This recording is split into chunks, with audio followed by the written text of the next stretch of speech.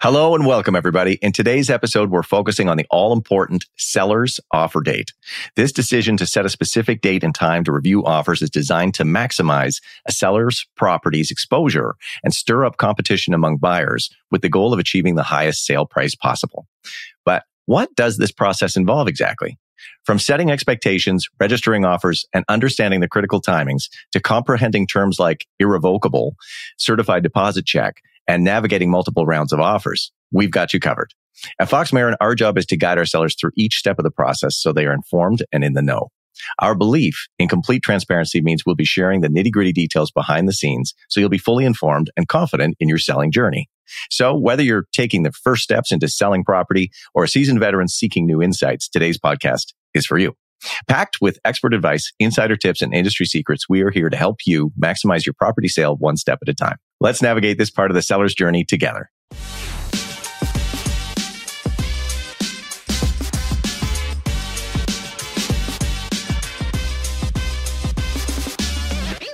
Here we go. It's the middle of July 2023. We are Fox Marin Associates, Toronto's most innovative and active brokerage in central and downtown Toronto. We aren't here to regurgitate boring stats. You can find those anywhere. We're here to share what we see going on in the Toronto real estate market in real time on a weekly basis so that you can be in the know and make informed decisions. If you're interested in getting an up-to-the-moment opinion on what is happening in Toronto real estate right now and learning about what's going down boots on the ground before it becomes a stat, then you're in the right place. My name is Ian Busher, and I'm a broker with the Fox Marin team. Keep your number handy. This is Corey Marin, in-house hype girl and resident expert listing broker. And a good man to know, Mr. Ralph Fox, our analytical, investor-driven macro picture watcher. We do this every week, so hit that subscribe button and join us for the latest update every 7 days. All right.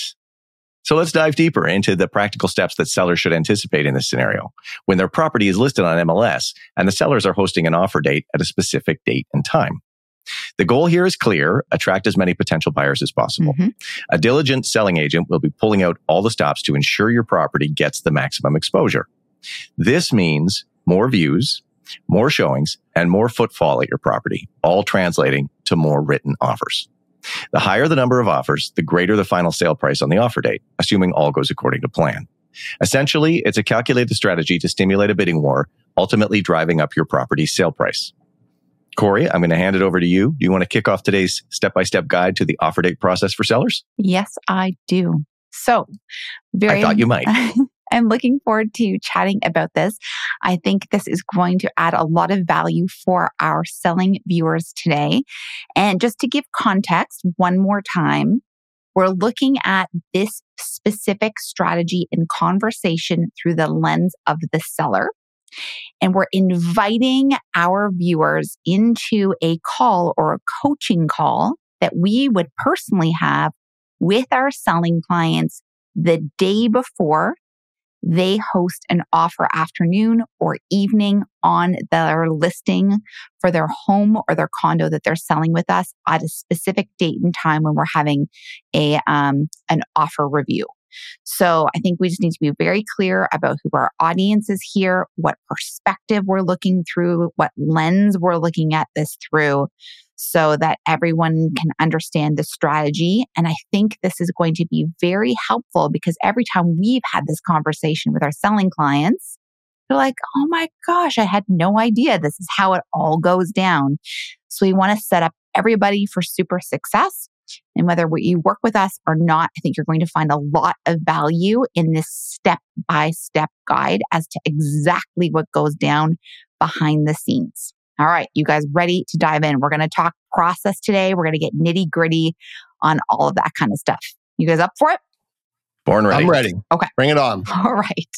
So it's important that we stay streamlined and that we're stacking this in order of how we do things. And again, as if we're having a coaching call with our selling clients the day before the offer date, and we're talking them through the process of the offer date itself. So let's dive in. So first of all, Ralph, what is the importance of sending out offer instructions to buyer agents the day before we host an offer date and time? And what do those look like and why do we do it? Oh my gosh. Okay. Well, I think it's really important because when you run as a listing agent, when you run an offer presentation, you need to really make sure that it's organized and structured and not a free-for-all. So I think it's really important to communicate that to the agents that have shown the property or may have interest in the property, outlining how it's all going to unfold and what expectations are in terms of timing and how an offer is to be presented and what is acceptable and what isn't acceptable. And then it's equally as important to share that with your sellers, with your clients, so that they themselves, maybe having gone through this process for the first time, can understand what the outlined rules of the game are and what the expectations are from other agents. And that email will outline when offers have to be registered by, when they have to be presented, when they have to be sent in, when they are going to be presented. Generally, the way at least I can only speak for ourselves, like to run our offer nights is we don't want this to go back and forth for hours and hours and hours. We want to be very clear to come in with your highest and best with the intention to get it done in one shot. And only if offers are close will we reserve the rights, or the sellers reserve the right to ask parties at their own discretion if they want to improve.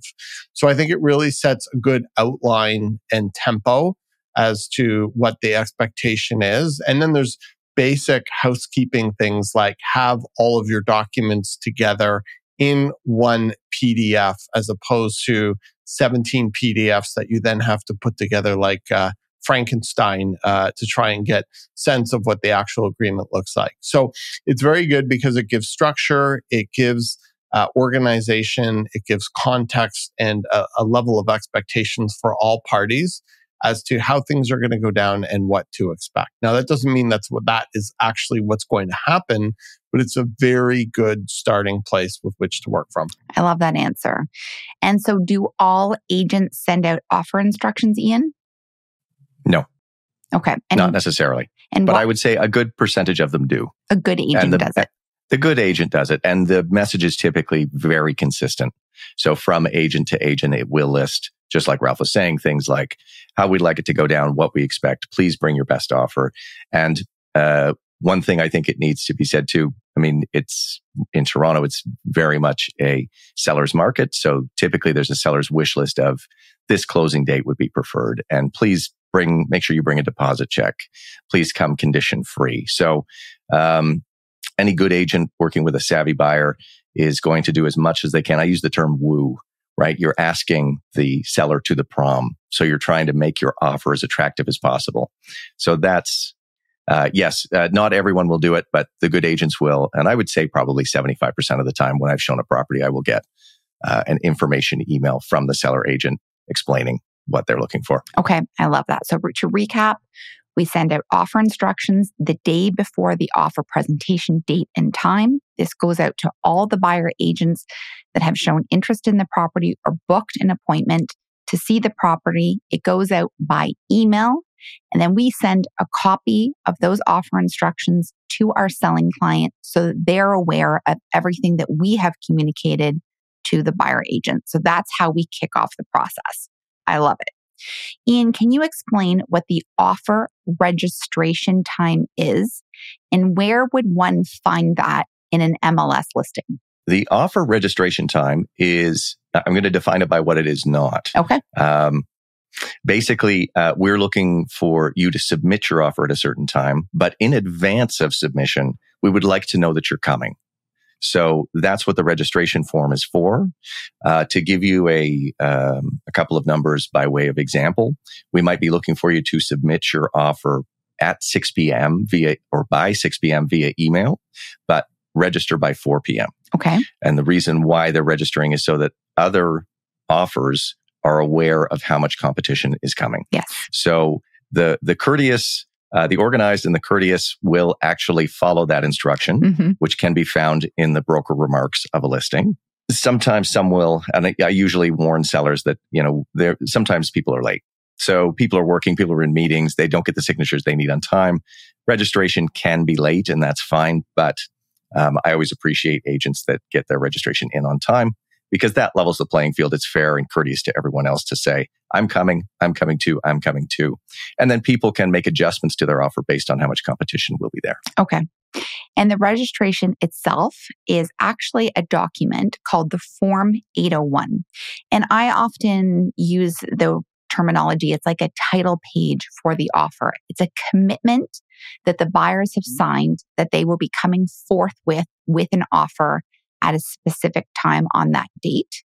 And then that Form 801, the title page per se, is registered with the listing agent and their brokerage.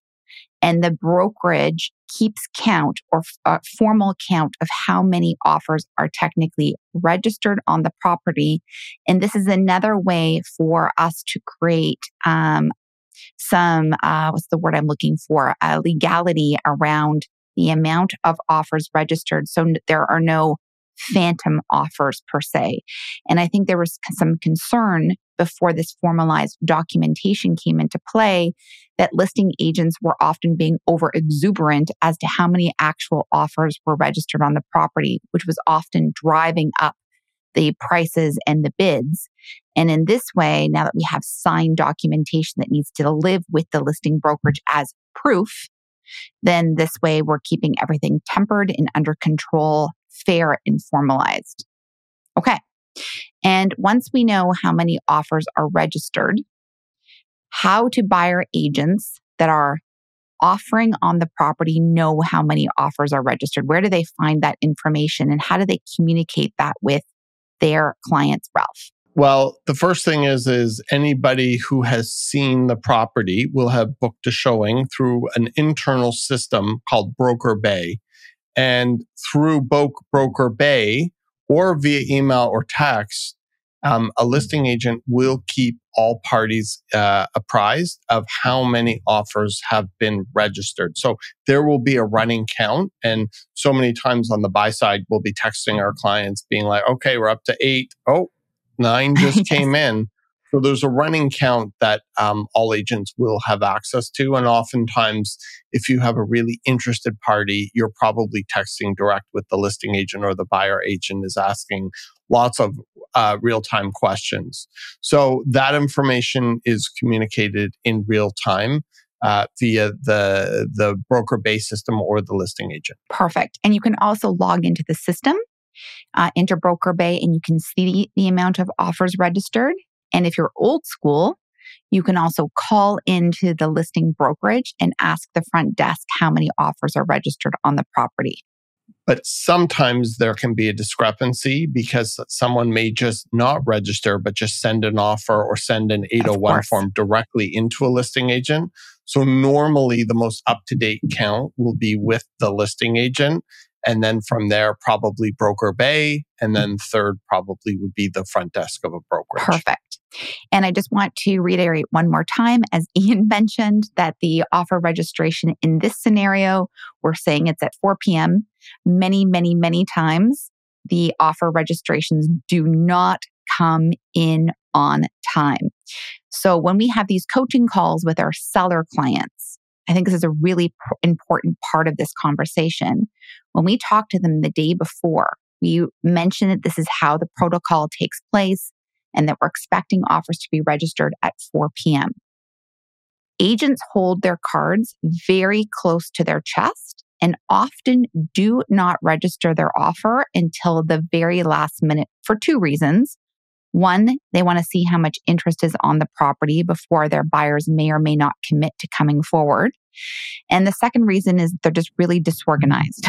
So mostly the latter. Yes. So oftentimes selling clients out there that are listening, you might not hear of any offers all day long being registered on your particular property until the very last minute.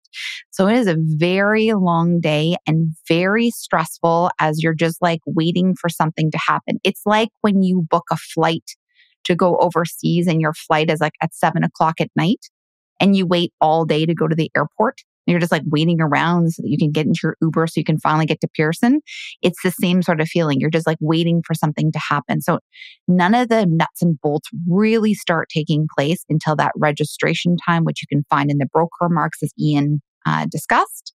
And then also noting that everyone seems to register last minute, if not late.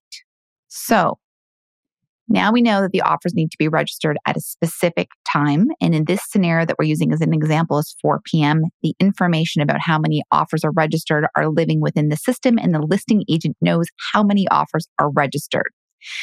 In the broker remarks, it now suggests that offers need to be submitted, which means the offer package itself by 6 p.m. in the scenario that we're talking about. What does that mean exactly, Ian? Offers need to be submitted by 6 o'clock. Basically, what we're looking for is the email that contains the actual full offer paperwork. So your registration form is just one page saying you're coming, and the full offer package includes the agreement of purchase and sale, any schedules, other paperwork that I won't get into here, but it's usually, anywhere from a 12 to 18 page document. So we're looking for that. We mentioned before, it's not always one PDF, but we're looking for that lengthy document that explains all the terms and conditions this buyer is bringing as part of their offer. Okay, that's exactly it. And so selling clients, if you're out there, oftentimes we don't know what your offers look like until we get those offer packages around that 6 o'clock mark. And again, not to keep repeating it, the chances of us getting everything on time at 6 o'clock is very rare, and we often get stragglers. Ralph, can you talk a little bit about the stragglers here and like how delayed some agents are getting us that full, complete paperwork package? Sometimes they can be very delayed. Oftentimes you will get a phone call or a text saying, hey, my client just got out of work and I'm in showings and I won't be at the office for 35 minutes. I'm hustling to try and get this into you. I'll get this into you as soon as possible. And then 35 minutes becomes 45 minutes, which then becomes 50 minutes, which then becomes an hour. And there you are waiting for this last straggler to come in. Sometimes there can be several stragglers. Sometimes you can get an incomplete offer and you could be waiting for the balance of the offer to come in. So there's all types of variables. I think the most important thing to know is that it's not a hard and fast rule or deadline, and offers do, and most of the time, often come in after that deadline. And so I think as a seller, it's really important to be prepared to know that this isn't going to be necessarily neat and clean despite the best efforts of an organized listing agent. I think too, Corey, if I might add, yeah, of course, it's important for both buyers and sellers to be aware of this fact too, right? Because if you're on the buying side, it can be the same thing. You might think that you're alone and 2 or 3 more offers show up an hour after registration. So sort of take nothing for granted. Mm-hmm. We set these rules to try to stay organized, but oftentimes it kind of falls apart and things come in late, and yes, we don't know exactly how it's going to happen until it's happened. Yes. And there is nothing legally binding anyone to do anything at a specific date and time, despite the best It's of not intentions. a closing door. Yeah. And I think people think that it's not fair. Like, so they're like, oh, well, everyone's package was supposed to be in by 6 and now it's 7. It's not fair that this person gets to offer now. And it's like, it's in the seller's best interest that they look at the full broad range of offers that are coming in. We are going to choose to wait and see what agent X, Y, and Z needs to bring to the table or can bring to the table. Now, how long do you wait around for offers? Like, what's kind of a good litmus test for that? Like, somebody's like, yeah, I'm really busy. I'm getting to it. Do you wait half an hour? Do you wait 2 hours? Do you wait 3 hours? Or you just wait based on your instincts that evening, Ralph? Well, at the end of the day, you always follow your clients or the seller's direction. And sometimes we've had elderly clients and they have to go to bed by a certain point. They just can't stay up to deal with it. So there's a lot of variables that can determine how long you will wait for that offer to come in. But the other thing I just wanted to take a step back with and acknowledge is generally the good agents are the ones that come in within the deadlines and follow the directions. And, if there's $100,000 spread between a late offer and an on-time offer that's done properly, that's one thing. But if they're close, you're always going to be rooting, and your seller will always be rooting for the people who have come in cleanly, on time, and in a structured manner, because a lot can happen from the time an offer is accepted to close. And generally, a good agent and a good buyer are going to be theoretically easier to deal with if there's bumps in the road than somebody who's completely disheveled, disorganized, and can't put paperwork together. So all of these things do add up from a seller's or listing agent's perspective. But you are going to try and be as reasonable as possible, especially if a buyer agent is being highly communicative or stressed. I mean, we recently had a situation where we had an older agent and she couldn't work the electronic signature. And we literally sat around for 2 hours and she had to go to her office and get somebody to help her. And it was a whole thing. And so she was trying. And so we were giving her the benefit of the doubt. Her offer wasn't the one that won. The one that won was the one that followed all the rules and came in on time. And so oftentimes the better offers are typically from the better agents who know how to be organized and follow through. And it's much easier in today's age to submit on time because we now have electronic signature and everything is submitted via email most of the time. I know when we were all started in the business, we were presenting in person, sitting with our clients in cars, having everyone hand sign everything because electronic signature was not accepted via legislation. And then we would all either use our turbo scanners on our phones to scan documents from our phones or find like a local Kinko's or like a FedEx so that we could scan things back and forth. So the fact that we have electronic signature and everything's done through email now makes it quite effortless to get things done on time and on the go because buyers can literally sign documents from their phone. And if there needs to be... I don't know about you two guys without dating yourselves, but I've faxed offers. I've faxed offers as well. Yeah. So there you go. I know. Some of our viewers are like, what is a fax? I think it's funny that MLS even still has a space for the fax number. For a fax number? Yeah, I'm like, this is obsolete, is it not? Okay, this is really helpful. Okay, I really love that we're breaking this down. I hope everybody who's listening is tracking exactly what's going down. Okay, so we've got all the offer packages finally in our inbox, even if we've been waiting for some stragglers to come in. So now we've got, let's say, for the sake of this scenario, we have 8 offers. We've got the 8 offers, and what we do at Fox Marin is we take all the 8 offers and then we put together a Google Sheet, which outlines the highlights of all of the offers. The highlights include the obvious, but I'm going to break some of those things down. Who the buyer agent is, who the buyer brokerage is, their client, and then we'll list all the highlights of the offer itself. Obviously, the price, the deposit, the closing date, the title search date, if there's any conditions or not, if there's anything odd or strange in the offer that we need to highlight that we might not have seen or a strange ask per se. And we'll also include a column if the buyer agent has included a copy of the certified deposit check or not. So this is a summary of all the offers. And then obviously, because we're in Google Sheets, we get to sort it from lowest to highest or highest to lowest. So we can see everything from a macro vantage point, which is really helpful because it's really quick to see who stands out from the crowd and who doesn't. So we've got some like low offers and high offers and people in the middle. Ralph, can you just give a little bit of insight as to the delta we've often seen between the shittiest or lowest offer and then the best and highest offer? And what do those differentials look like? You can see massive discrepancies between the top offer and the lowest offer, from paperwork to conditions to price. I mean, it's all there. And you could see a discrepancy depending upon the asset class. In low rise, we've seen $300,000-$400,000 spreads between the top offer and the bottom offer. We've seen paperwork come in that is illegible and not complete. We've seen offer come in without deposit checks. We've seen every kind of condition under the sun at one point or another. We've seen put into an offer. And so, it's one of the things we really tell our clients to think about is that there could be a very large discrepancy between, the top and the bottom. And generally you'll have a pack sort of somewhere in the middle with one or two standouts that usually will be in the range, hopefully, of what the seller's expectations are, or even more importantly, beyond that range. And, these things are always difficult to predict and oftentimes can be surprising and interesting to everybody, including us. We certainly have not seen it all, I'll tell you that much. That's so true. Okay.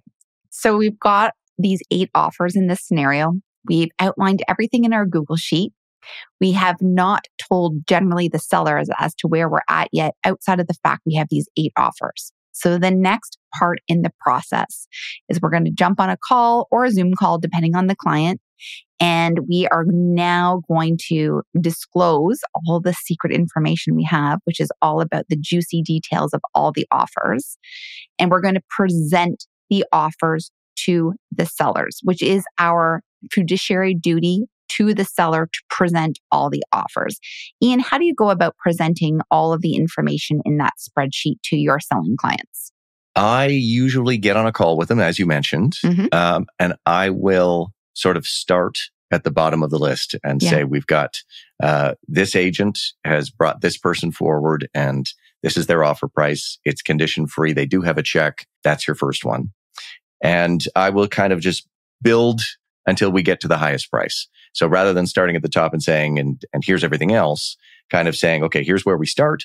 And here is kind of the pinnacle of it. Yeah. And taking them through every single one of those details. Yes. And one of the things on that spreadsheet as well, and I know we're going to talk about this in a moment, is also the irrevocable time. So just how much time do we have to work with this and consider it before it expires? Yes. And Ralph, how do you present them? Do you do the same thing?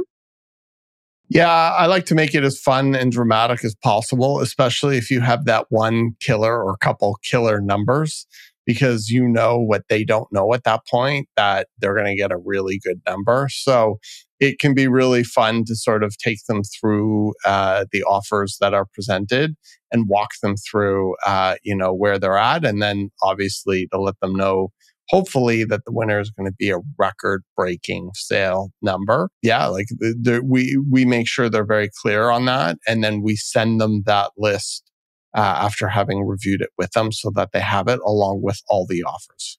And I agree. It's only really fun to present the spreadsheet if you've got some killer offers in there. Yes. It is not as fun to present the spreadsheet if you've got mediocre offers or less than expectation offers or no offers when the spreadsheet is blank. So I agree that how you position that presentation really can be super fun if you've got great material to share, but then it can be a little bit nerve-wracking to have that conversation with your selling clients if you're going to be delivering disappointing information that you know that they aren't going to be that 100%. pumped about. So how we position it at Fox Marin and our tone really just depends on the information that we have at hand. Hopefully we're sharing something really fun and exciting and can make it dramatic, just to make it as hype as possible. But there are many times we've had to temper that as well. Okay, so we've got all of that shared. Now, what happens when the buyer clients have also shared personal letters with their offer package? Are you forwarding those along to the seller? And are those important for them to review, Ralph? Yeah, I mean, we share everything with our clients. It is our duty to share the contents of an offer with our clients. But I think where it becomes more interesting is with those interesting offers that are at the top. I think that's when it becomes more relevant, or oftentimes if offers are really close, a really good letter can set one buyer apart from the other buyer and make a seller want to work with them, especially if it's a property where there's a strong sentimental value to by the sellers. Perfect. Mm-hmm. And Ian, do you do anything with the personal letters? Do you read them? Or do you just forward them along? I actually don't pay attention to them until after I've gone through with the clients everything that we've done. And in your scenario where we have 8, if there are 3 top ones that are in contention, if any of those have a letter, I will pull the letter off the offer and send that to the client to read, just to see if that has, if that matters to them, if it makes any difference to their selection process. I want them to of course, it's our duty for them to have all the information. But if there's a personal letter on the lowest offer, I will, of course, let my seller know that it's there. But if there's nothing about that offer that's attractive, the letter is screw it. moot. It doesn't matter. Yeah. I don't care about these We'll people read and that their later. dog. Yeah. Their offer's shit. Yeah. Sorry. I hope this letter works for you next time. Yeah.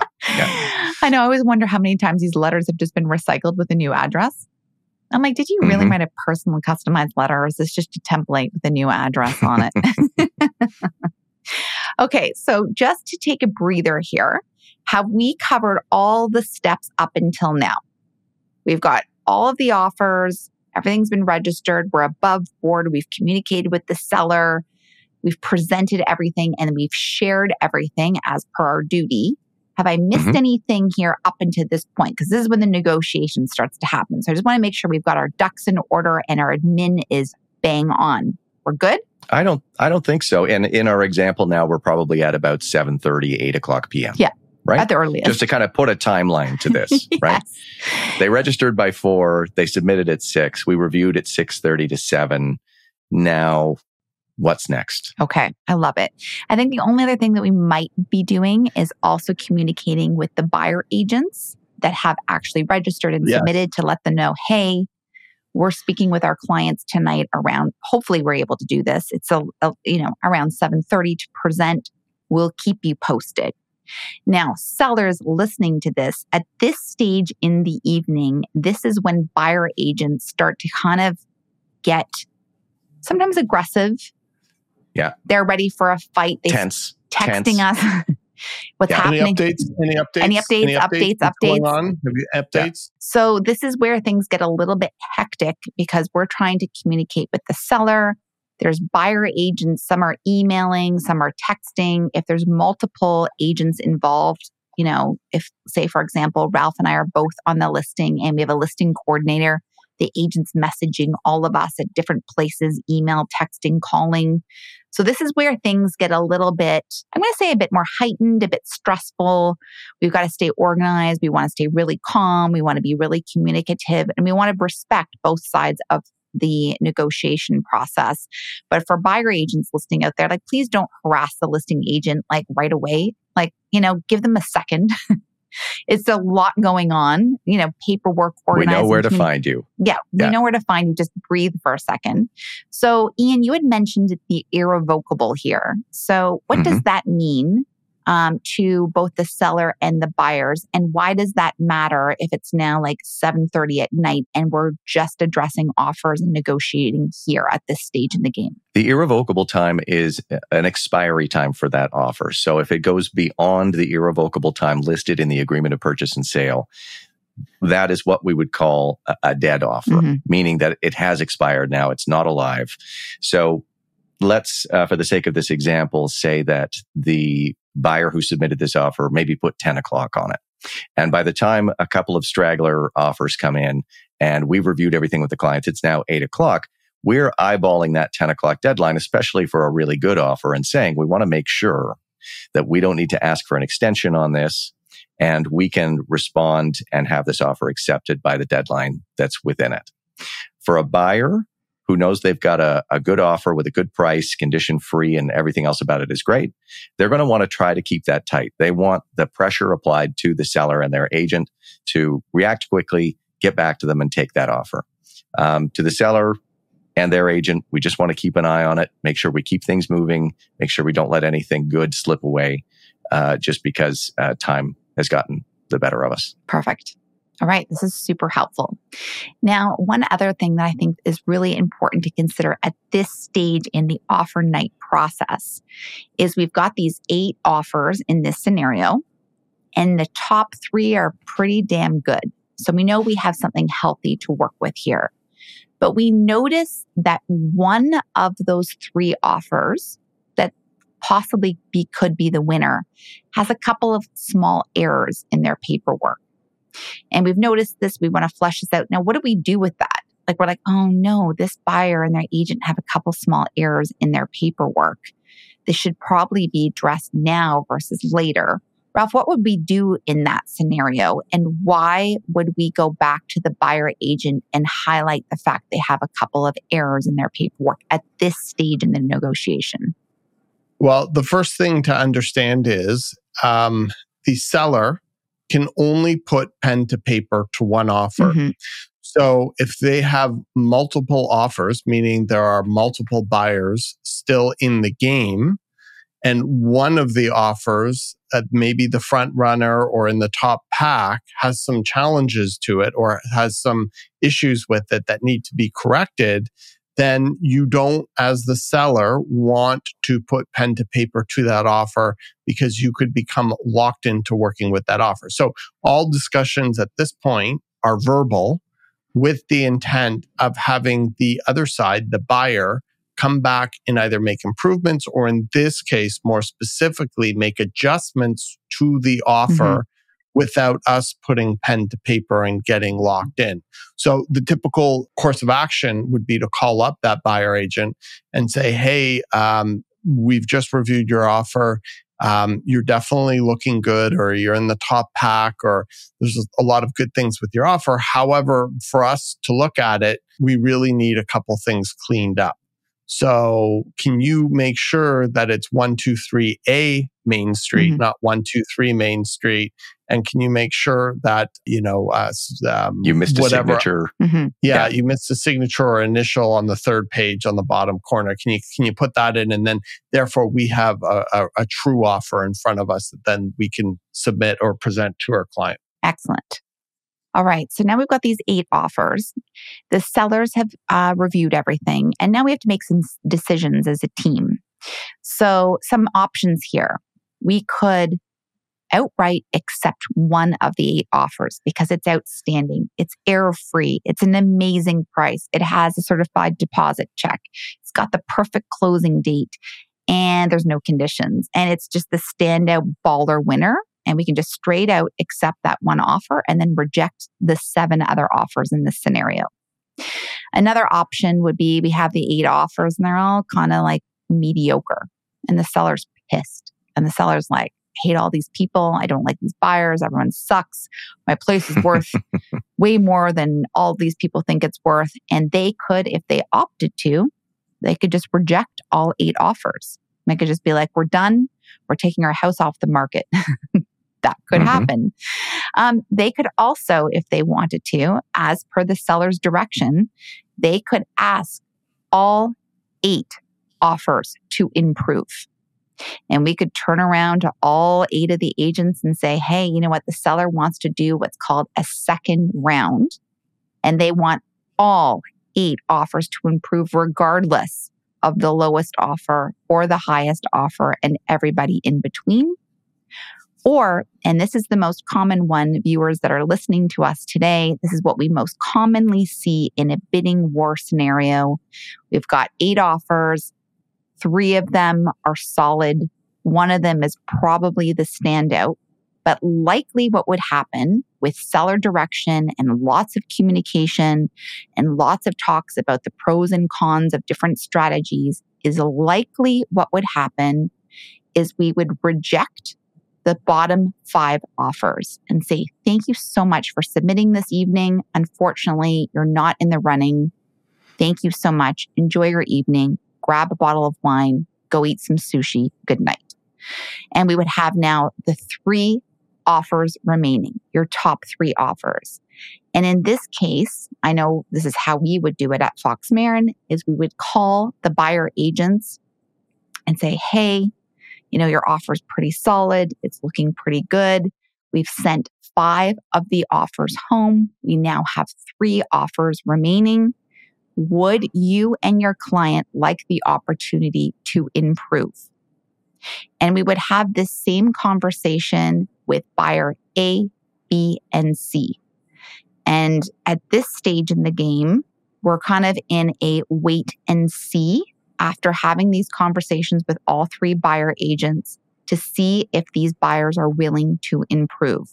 Now it's about 9:00 at night in this scenario. And all of us are just sitting back. Maybe we're sneaking in a little bit of dinner at this point. and we're waiting for the buyer agents to see if they are going to resubmit their offer with any changes. Generally speaking, at this point, we're just looking specifically at price because we've already flushed out the other aspects of their offer, knowing there's no errors, there's no conditions, they've got a good closing date, and they have supplied us with a certified deposit check. So we're basically looking for improved pricing. Did I describe that well, Ian? Yes, but just for clarity, they've only provided us with evidence that the deposit check. They haven't given us the deposit check. Right. Correct. Yeah. They've shown us that it's been made and it can be quickly collected. Yes, with a photo or a scan. Yeah. Is there anything else that we would be doing in this stage? When I'm on the buy side, I will often ask when I'm asked to improve if there's anything else about the offer that we could make better, just for the record. I usually say, okay, well, I understand that improvement means, go back and see if you can do anything with your price. But I say, is the close date good? Does that need moving? Is there anything that your seller doesn't like about this that I can change for you? Just to be sure that we have everything just so until we get to the conversation about the price. I think the other thing that comes up here, maybe a little bit later, but in the consideration of the top contenders, oftentimes, even if we have a copy of the check, I like to know, well, is the check nearby? Should we work with your offer before we've accepted it and they know they're still competing? Could we get that check within the hour should our clients accept your offer? So I like to find out a little bit more about the whereabouts of that so that when we have those final improvements, we'll be in a better situation to see what we need to do to get that firmed up tonight. I also think at this stage as well, it's good to find out a little bit more about the buyer's financial covenant. Yes. So call the buyer agent. You're in the running. Obviously, you're in the top 3. Thank you so much. You guys are doing such a great job. Tell me a little bit more about your clients. And then you're like, you hear that they've got great jobs. They just sold their condo. They've got 20% down and their parents are helping them buy this house. This is their dream. And you're like, I'm feeling the warm and fuzzies about so many things here. Like they've got the 20%. That's huge. They just sold a condo. So they've got equity. The parents are in the background as a backup. Like there's lots of good things. Like we're feeling good about this. The buyer agent has been very communicative and professional, on time with their registration and offer package. So this is where there's a little bit of coordination between the instincts and the administration aspect that go beyond just what's on the paper. And we start feeling through things like the deposit check and how close by is it? Is the buyer agent willing to drive it over to us within the next 20 minutes? All of these things. Okay. Just one thing I'd like to add that you were talking about, just add on top of it, is sometimes, we'll see a monster offer. Like, let's say we felt the property was worth in the range of $2 million and we get a $2.3 million offer. Clients might be celebrating, but we're like, this probably might not appraise. So let's calm down here a second and let's see what additional information we could find. Because while this is an awesome offer and we can accept it, maybe even get a deposit check, if it doesn't appraise, how are we going to be assured that it's still going to close? And so the bigger the offer, the more questions as a listing agent you're going to want to ask just to make sure if there's an appraisal discrepancy between the sale price and the price a bank would value it at, that there's some type of a backstop there or there's a larger deposit going into the property to ensure that it will close. It's a very good point. Very good point. Okay, so in this scenario again, we've got these 3 buyer agents and their buyers all hustling and making considerations about their offer. How long do we have to wait around, Ian, for these buyer agents to make improvements to their offer? It's now like 9:00 at night. How long does this take now? There can be a pretty big spread between them. Some agents will have their clients on the speed dial. It's a quick conversation. They were fully expecting it. They were prepared for this. And within 10 minutes, you could get a brand new offer with an adjustment made to it. Sometimes though, we've waited 45 minutes. I think it's a painful conversation to get somebody to add a little more money to it. And you as the seller agent sort of need to, now the roles have been reversed and you're the one harassing that buyer agent to say like, hey, chop, chop. We're going to, we need to get this done. We need this in. Things are, we're running out of time. You're running out of time. So if you're going to make a move, do it now. Yep. So I would say, I don't think I've ever waited maybe more than 45 minutes, but the 45-minute ones are that's, you're like, come on. How long is Come on. But yeah, I would say anywhere from 5 minutes to 45 minutes is probably the range to get an offer adjusted and sent back. Okay. I think this is very helpful. So in the scenario where we've got these 3 offers, one of the offers has made no change to their offer and they've decided to hold pat. 2 of the offers improve. How and what do you need to communicate with your selling clients? And what do you need to communicate to the buyer agents, Ralph? The most important thing is to let the parties that are still at the table know that other parties have improved and give them the opportunity to improve on top of their improvement should they choose to. Because sometimes if no one's improving, then it's kind of like a stalemate. So everybody should have the opportunity to know if anyone has improved, to then have that opportunity to improve. And that is also in the seller's best interest, which as the listing agent, you're always looking to do. So then you would tell your sellers and communicate to them, Agent A has improved with their clients to this number. Agent B has improved to this number. And Agent C has decided to stand pat. They've all been aware of everyone's improvements. And it looks like at this point in time, this is going to be the best that we have to work with. You go through it with them, and then hopefully you get some type of consensus or direction from them as to how they would like to proceed. And this is where I find things moved from paper to buyer agents trying to move to verbal.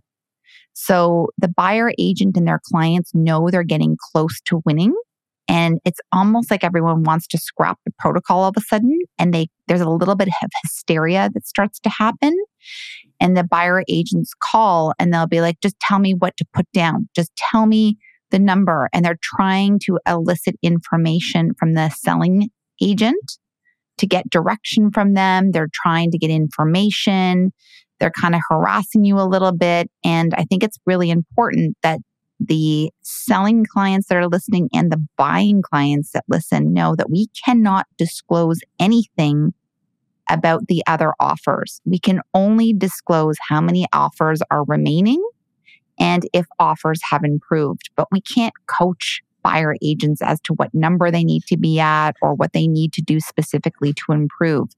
And this is where I think that some buyer agents think that using bully tactics or being rude or aggressive is helpful to their process, when I actually think it's here that the nuance of being professional and keeping everything on paper and being above board actually pays off.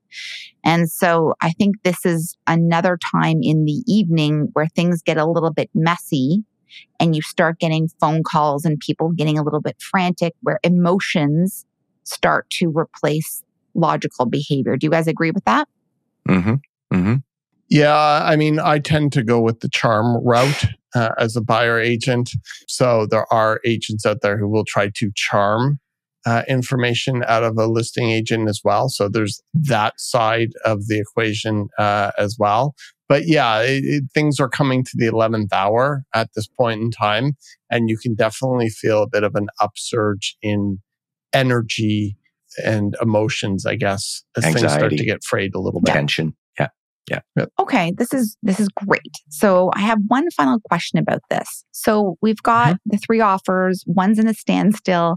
2 have improved. We're now presenting to the sellers. Do the sellers have the opportunity, if they want to ask for another round?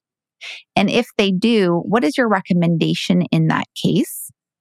And would you suggest that they go back to the buyer agent and say, you know what, you're close, but they still want more? Like, how do you know when the buyer agents are capped at their top end of the range? And when does it start feeling a bit greedy? And how do you know how to coach the seller at this stage, Ian? Like, where does this all live and breathe? I'm interested to hear what the two of you have to say about this as well. But in that case, if my seller said, okay, well, the person, the buyer who did not improve, they're dead to me. Yeah. They're out, yes. Right? The other two, if they asked to go back again, I would remind them that in the email, the information email that we sent out the day before, and then maybe again, even the morning of, we said, please bring your highest and best. There may not be a chance to improve. So I would say to my sellers, we have asked them to bring their highest and best to begin with. These people in good faith have gone back and dug a little deeper and already brought you more. I think you might actually get some resentment, which I think is, you don't want a bad taste in your mouth. Sometimes it can't be helped, but in a real estate transaction, you really kind of want all parties agreeing with each other, because it may be 30, 60, 90 days to that closing date, and there's buyer visits and there's other things involved here. Let's take one of these respectfully very good offers that you've got and work with it. I would push back against my sellers a little bit and remind them that it's going to start to look really bad and greedy, to use your word. And say, I think we need to work with one of the ones that we have here, unless you don't want to. Yep, I agree. Ralph, do you? But to just keep asking over and over again is ridiculous. I think couple things. I think sometimes a buyer agent will tell you, that's it, we're tapped, we're done. So that's one way to know that you're working with the highest and best, and one way you can relay that to a seller when presenting a second round of offers. Sometimes an agent will tell you that they're now at the point where they're having to rebate their client's commission. That's another tell. Agents typically will only do that if their clients are at the end of their rope in terms of what they're able to offer.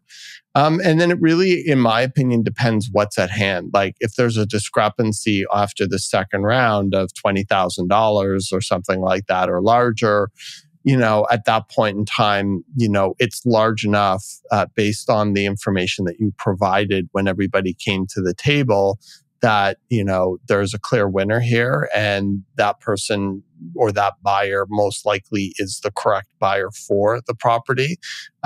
Everybody's different and everybody has a different mentality in life. I can tell you in my personal dealings the way I like to conduct myself is I'm a firm believer in karma. And I think sometimes in life, either in a transaction or just in general, if you try to be too greedy and try to squeeze every penny and every ounce of life out of somebody in a transaction, it generally will come around at some point in time to bite you, as per Ian's, either in, that 60, 90-day period or at some other point in time. So if there's a clear standout by the second round, generally, unless there's a good reason not to, we would recommend to work with that offer. Now, if after round two, there's a discrepancy of about $3,500 or a couple $1,000, it probably is fair to go back to both parties, and being fair and being transparent should be paramount when you're trying to facilitate any type of transaction in real estate. So I think it depends with what's in front of you and what the messaging is and what you have to work with. But if there's a clear standout, even in the first round, I'm always going to recommend, as long as it's at or above expectations, to work with that offer. Those are excellent answers. Great job, boys. So impressed. All right. Maybe it's the black t-shirts. I know you guys are matching today. Yeah. And I feel like I offset your backgrounds with my sweatshirt. See? It's incredible. I know. We didn't even plan for that. No. So, okay. We're coming to the close of this. Now it's like we're approaching 10 o'clock at night. The irrevocables are around 11. Everyone's getting a little tired. Everyone's like, will I get to eat dinner tonight or not? So you're like, I guess I won't be catching up on the latest Netflix show I was planning on watching tonight because I've got to go to bed soon. So we're at that stage in the game. We've had the 3 offers, 2's improved. So number 3 is at a standstill. So they're out. And so now we're down to the 2, the seller has decided to work with one of the two offers and accept it. So at this stage, we don't have a deposit check in hand yet. We've just seen proof of deposit. The seller gives us direction to accept one of them. So at this stage, we can start facilitating the paperwork and send everything electronically using something called DocuSign. What do you do with offer number 2 that's floating out there? Do you call them at this stage and give them the rejection call? Or do you wait for fully accepted paperwork and a copy of the deposit check before you break up with offer number 2? Or does it really just depend, Ralph? I will wait till I have the signed offer so that we have an accepted offer. Then I will call as a courtesy the second highest offer and talk to the agent and let them know, listen, we've decided to work with another offer. We have the accepted offer. We are making every arrangement to get the check this evening. Thank you so much. And thank you and your client for your time. And if for some reason that deposit check doesn't come in or this doesn't firm up, you will be my first phone call to let you know that this deal has not gone firm. But I definitely don't feel it's professional to the agent or to their client to keep them waiting for no reason. And I think it's really important to try and be as efficient with and respectful with everyone's time as much as possible. Ian, you're nodding, so I'm assuming you agree with the same protocol? Yeah, that's 99% of the time. Absolutely. The exact same thing. Trying to be courteous, respectful to everyone. And making those calls is really hard after somebody's really done a great job and worked their butt off over the last 3 or 4 hours, maybe even the last 3 or 4 days to bring us a decent offer. Or 3 or 4 years. Or 3 or 4 years. There can only be one winner. And sometimes it's really hard to make those calls. Yeah. And as a listing agent, you understand what it's like to be a buyer agent and you understand what's gone into what it's like to be on the other side. And so when you're making those calls, it could be accumulation of days, weeks, months, years of blood, sweat, and tears that has culminated into another unsuccessful offer for somebody or their client. In some ways, it's almost easier to be let go early and told, you weren't even close, than to be the bridesmaid. Right? Yeah. Now you can go have dinner. It is the worst call to make. The worst. I always make Ralph do it. I'm like, oh my gosh, I hate it. The only thing worse than making that call is getting that call. Yes. Yes. Yeah. Very good point. And then a question about that. Do you ever have agents get really pissy at this point when they are like the second or third offer and get really rude? Yeah. Ian, you have. Yes. You had one that was screaming at you for days. Yep. Yeah. I can think of, there was one in 2021. And after the initial angry call, my phone once a day for a few days was a call from that agent asking what went wrong and why I didn't do something and do this and do that after clearly explaining it on the day. And then another one more recently was sort of, so frustrated and just really, really, it's unfortunate. It does happen, and we try to be as professional and courteous as we can, but sometimes people just get really emotional about it and upset and ticked off. They get so ticked off. I have been yelled at so much in these scenarios, and I am like, buddy, you are yelling at the wrong person right now. And we have been transparent about this process from the beginning. We could not have handled this more professionally or more honestly or more fairly. And you yelling at me is going to have no payoff down the road, because if you ever offer on another one of our listings in 2 years or 5 years or 10 years, I will remember this behavior. Act like a professional. I know it sucks. We've all been there. All of us have been there. But you being rude to me is not going to service you or your client today or 10 years from now. So I'm always amazed at how escalated it can get and how venting to the listing agent, it just was only a disservice to their buyer and the relationship with the listing agent in the future. So buyer agents, if you're listening to this, yelling at the listing agent is going to be a complete disservice to you now and forever. It will achieve even less than zero. Yes. Right? Yeah. A negative impact on that day and a negative impact potentially down the road too. Like, think about your actions. Yes, please. Yeah. Okay, so now we've got the accepted offer. The seller's ecstatic. They're so pleased. They had the 8 offers. They got all the drama. They got to do the second round. They got to see the improvements, everything every Toronto real estate seller wants to experience when they get to be privileged to a bidding war scenario. Now we have the accepted paperwork. It's in our inboxes via electronic signature. And now we're on the hunt for the deposit check. Ralph, do you call the buyer agent and say, like, can you send me the deposit check now? And how do we get it? And like, what does that look like? There was a movie, I think like in the 90s, maybe early 2000s, called The Hunt for Red October. Oh yeah, the Sean Connery. Yeah, it's the same thing. It's the hunt for that check, which starts the second you have an accepted offer, because that offer does not become firm, provided there are no conditions, but it does not become firm until you have that deposit check in hand or tucked away nice and safely into a trust account. And so we make every effort humanly possible to get that check in that evening as soon as possible so that we can tell our sellers, congratulations, you're not just accepted, you are now firm. Yep. And the money's in the bank or will be in the bank first thing tomorrow morning. Amazing. It's the best. And like, we've all driven across the city at now 11 o'clock at night, you know, to far away places like, I don't know, the beaches or Brampton or Mississauga. We've gotten on highways to go collect a check to make sure that this gets done, because it's in the seller's best interest that we have that deposit check. So I know all of us can't sleep at night until we have that deposit check, and it really isn't celebratory until we truly have it.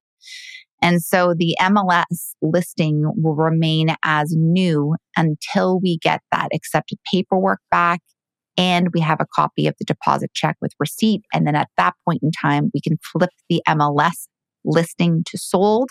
And at that point in time, we can disclose the final sale price to all of the buyer agents that have bid or anyone else who wanted to track the property, and it will be published to the public as well at that point in time.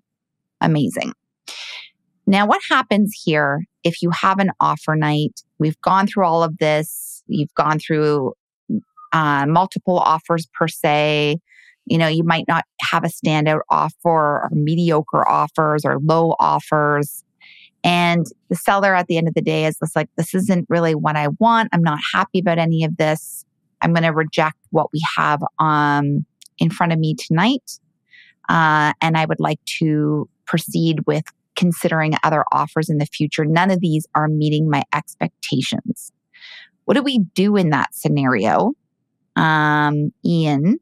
And what does this look like from an admin side? And then what do we do with the MLS? And like, what happens when the offer date doesn't flesh out the way we're all hoping that it would? Having just had this happen to me recently with one listing, I can sort of use that as the example here, if that's all right, to break it down. But we had a listing. I won't go into any of the details about it. Don't worry about that. We had pretty good interest in it. But then when the offer date rolled around, circumstance led to, we had 3 offers, all of them actually quite similar to each other, but probably 8-9% lower than what we actually thought the value of the property was. So I called all 3 of the offers back after, of course, consulting with the client. I'm going to leave out that every single step of this was okayed with my client first. Let's just assume that that was done. But called all the agents back and said, we've got 3 offers. We're going to do a round of improvements. Everyone improved, but only the slightest little bit. It didn't really have much impact. So after a conversation with the client, I said, you've seen our recent analysis of pricing. You know what's going on with the market. You know, what would you like to do? And if you'd like my opinion on it, I'm happy to share it. This can be a conversation. And we decided we were going to relist the next day for the value that we thought, rather than accept any of them. I had to call all 3 of those agents back and say, this is our plan. We're going to go back to market and wait for someone to come along who's willing to pay a price that is closer to what we think the real value is. And I've had that situation before. Mm-hmm. And oftentimes I'm bracing myself to have one of those agents that's really irate that says, you're dumb. This is a big mistake. You're leaving money on the table. You should take my offer. It's great. You're never going to do any better. Blah, blah, blah, blah, blah. In this case, luckily, the agents, all three of them said, good for you. I agree with you. I was trying to get my people to see the value because I agree with you. But they were spooked by this. They were scared off by that. Mm-hmm. This is the maximum of their budget. It was the best that we can do. And I'm sorry that we can't come up any higher. So that was refreshing.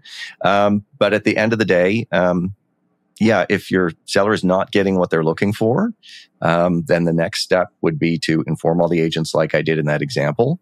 Let them know that you're going to change gears Mm-hmm. and come back out the next day. So administratively, you would then the next day terminate the listing and create a new MLS listing. Some agents will opt for just doing a price change. Yes. I think it's kind of tidier to simply go into the MLS, terminate the old one, start up a new one at a new price and begin fresh. Totally agree with that. It's very confusing when you see a price change, specifically with a property where it's been listed low for an offer date or set up for an offer date scenario or bidding war scenario. And then if it doesn't flesh out, the listing agent increases the price. And it's very confusing to the buyer pool out there. So yes, it's definitely in the seller's best interest and buyers for you just to terminate and relist as a new listing. And you're listing at what you feel its market value is or close to. And that is a typical thing that you will see in Toronto. And buyer agents that are tenured understand that if they see a new listing for a property and the price has gone up since its former listing, it likely means that the offer date didn't flesh out the way everybody was hoping. And the listing agent has just had to shift gears and relist close to market value. And this is a typical thing that we see all the time. And it's nothing for anyone to freak out at all. Ralph, do you want to add anything to that? Yeah, I think it's important to acknowledge that when we're having conversations with sellers, when we're in early days and that conversation the night before we take offers is really to fundamentally remind them that they don't have to accept any offers that they don't want to. And even though that's logical, I find that there's a big emotional relief when you tell them that, because there's an implied pressure. Well, we wanted this, we put this much as a list price at $2 million and we got 3 offers at $2 million, but we really wanted 2.4, knowing that they don't have a moral or legal obligation to take those offers under that strategy. You feel a tremendous amount of relief. And so it's really important in these conversations that we're sort of opening up in this dialogue here with our seller clients is for them to know you don't have to accept anything you don't want to. And it is fairly often Ian's recent case in point, where properties for whatever reason don't actually sell on offer day and they just come back on market. And it's a very typical part of the process. And we're seeing that happening more and more as the market is starting to shift a bit, where we have offer day or offer night failures. And then the next strategy comes, which is relist at a higher price. And most oftentimes, usually within a few days of that, the property generally will sell. Yes. Either one of the buyers who offer on it with their agents will circle back. And sometimes someone will come out of the woods and say, listen, we really love the property and we understand the pricing. We just didn't want to compete. If we can do this one-on-one, let's make a deal. And so it's just really important to reiterate to sellers or to anyone watching this that this is just part of a typical strategy. And when that strategy doesn't work, it's not the end of the world. No one should be making any decisions under duress. And there are follow-up steps that will help eventually get that property sold that are not atypical or severely outside the box in terms of the Toronto real estate market. That's very helpful. I think also in these pre-offer date coaching calls that we have with our sellers, I think we have a very good pulse on the interest on the property the day before. So we can temper expectations for everybody. So if we haven't had a lot of showings, the open houses were quiet, feedback has been mediocre, no one has requested a status certificate or an inspection, I think we all just instinctively know if it's going to be a hot offer date with lots of interest and buzz and registrations and calls. And we also know instinctively when it might be quiet. And then we can coach our clients well in advance and be like, I feel like there might be crickets out there. If we can get 1 or 2 offers, and that's great. If we don't worry. There's a backup plan and we've got you. Yeah. But I think that if we are doing these coaching calls, when we do these coaching calls, we do have a good litmus test on how things are going to go either way. And generally it's like, is anyone calling us? Are we feeling the buzz? And if we have no buzz, it means it's going to be a little bit of a poopy day, not the most fun day to have. But I think setting expectations the day before is just a super helpful thing to do. And it just brings everybody down to a nice even keel so that we can strategize accordingly. Anything else that you both want to add to the actual step-by-step guide to offer dates? Any tidbits that would be helpful for the selling clients that are listening to this? So we've covered a lot of groundwork, and I think this has been very helpful. I don't think so. I think we've gone through it. Yep. Pretty effectively. Yeah. Ralph?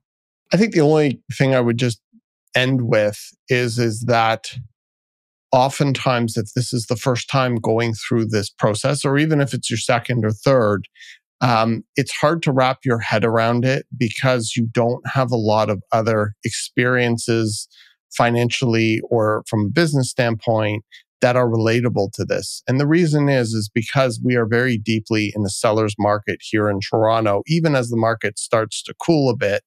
And then what happens is in that environment is demand far outstrips supply.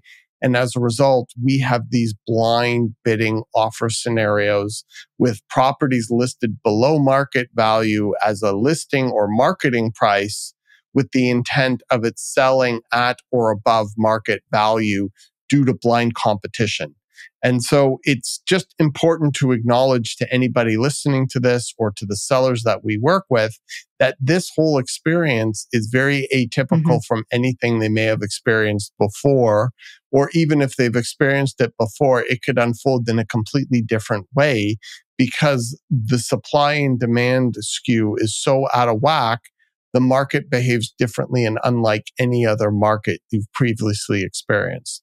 And so I think giving them that context and making sure you're able to guide them through the process and having somebody considering going through the process, trying to understand how it works as much as they can in advance will be helpful so that you're not nervous or second guessing or white knuckling the experience as opposed to trying to make long-term strategic, rational decisions that will set you up for the next transition in your life.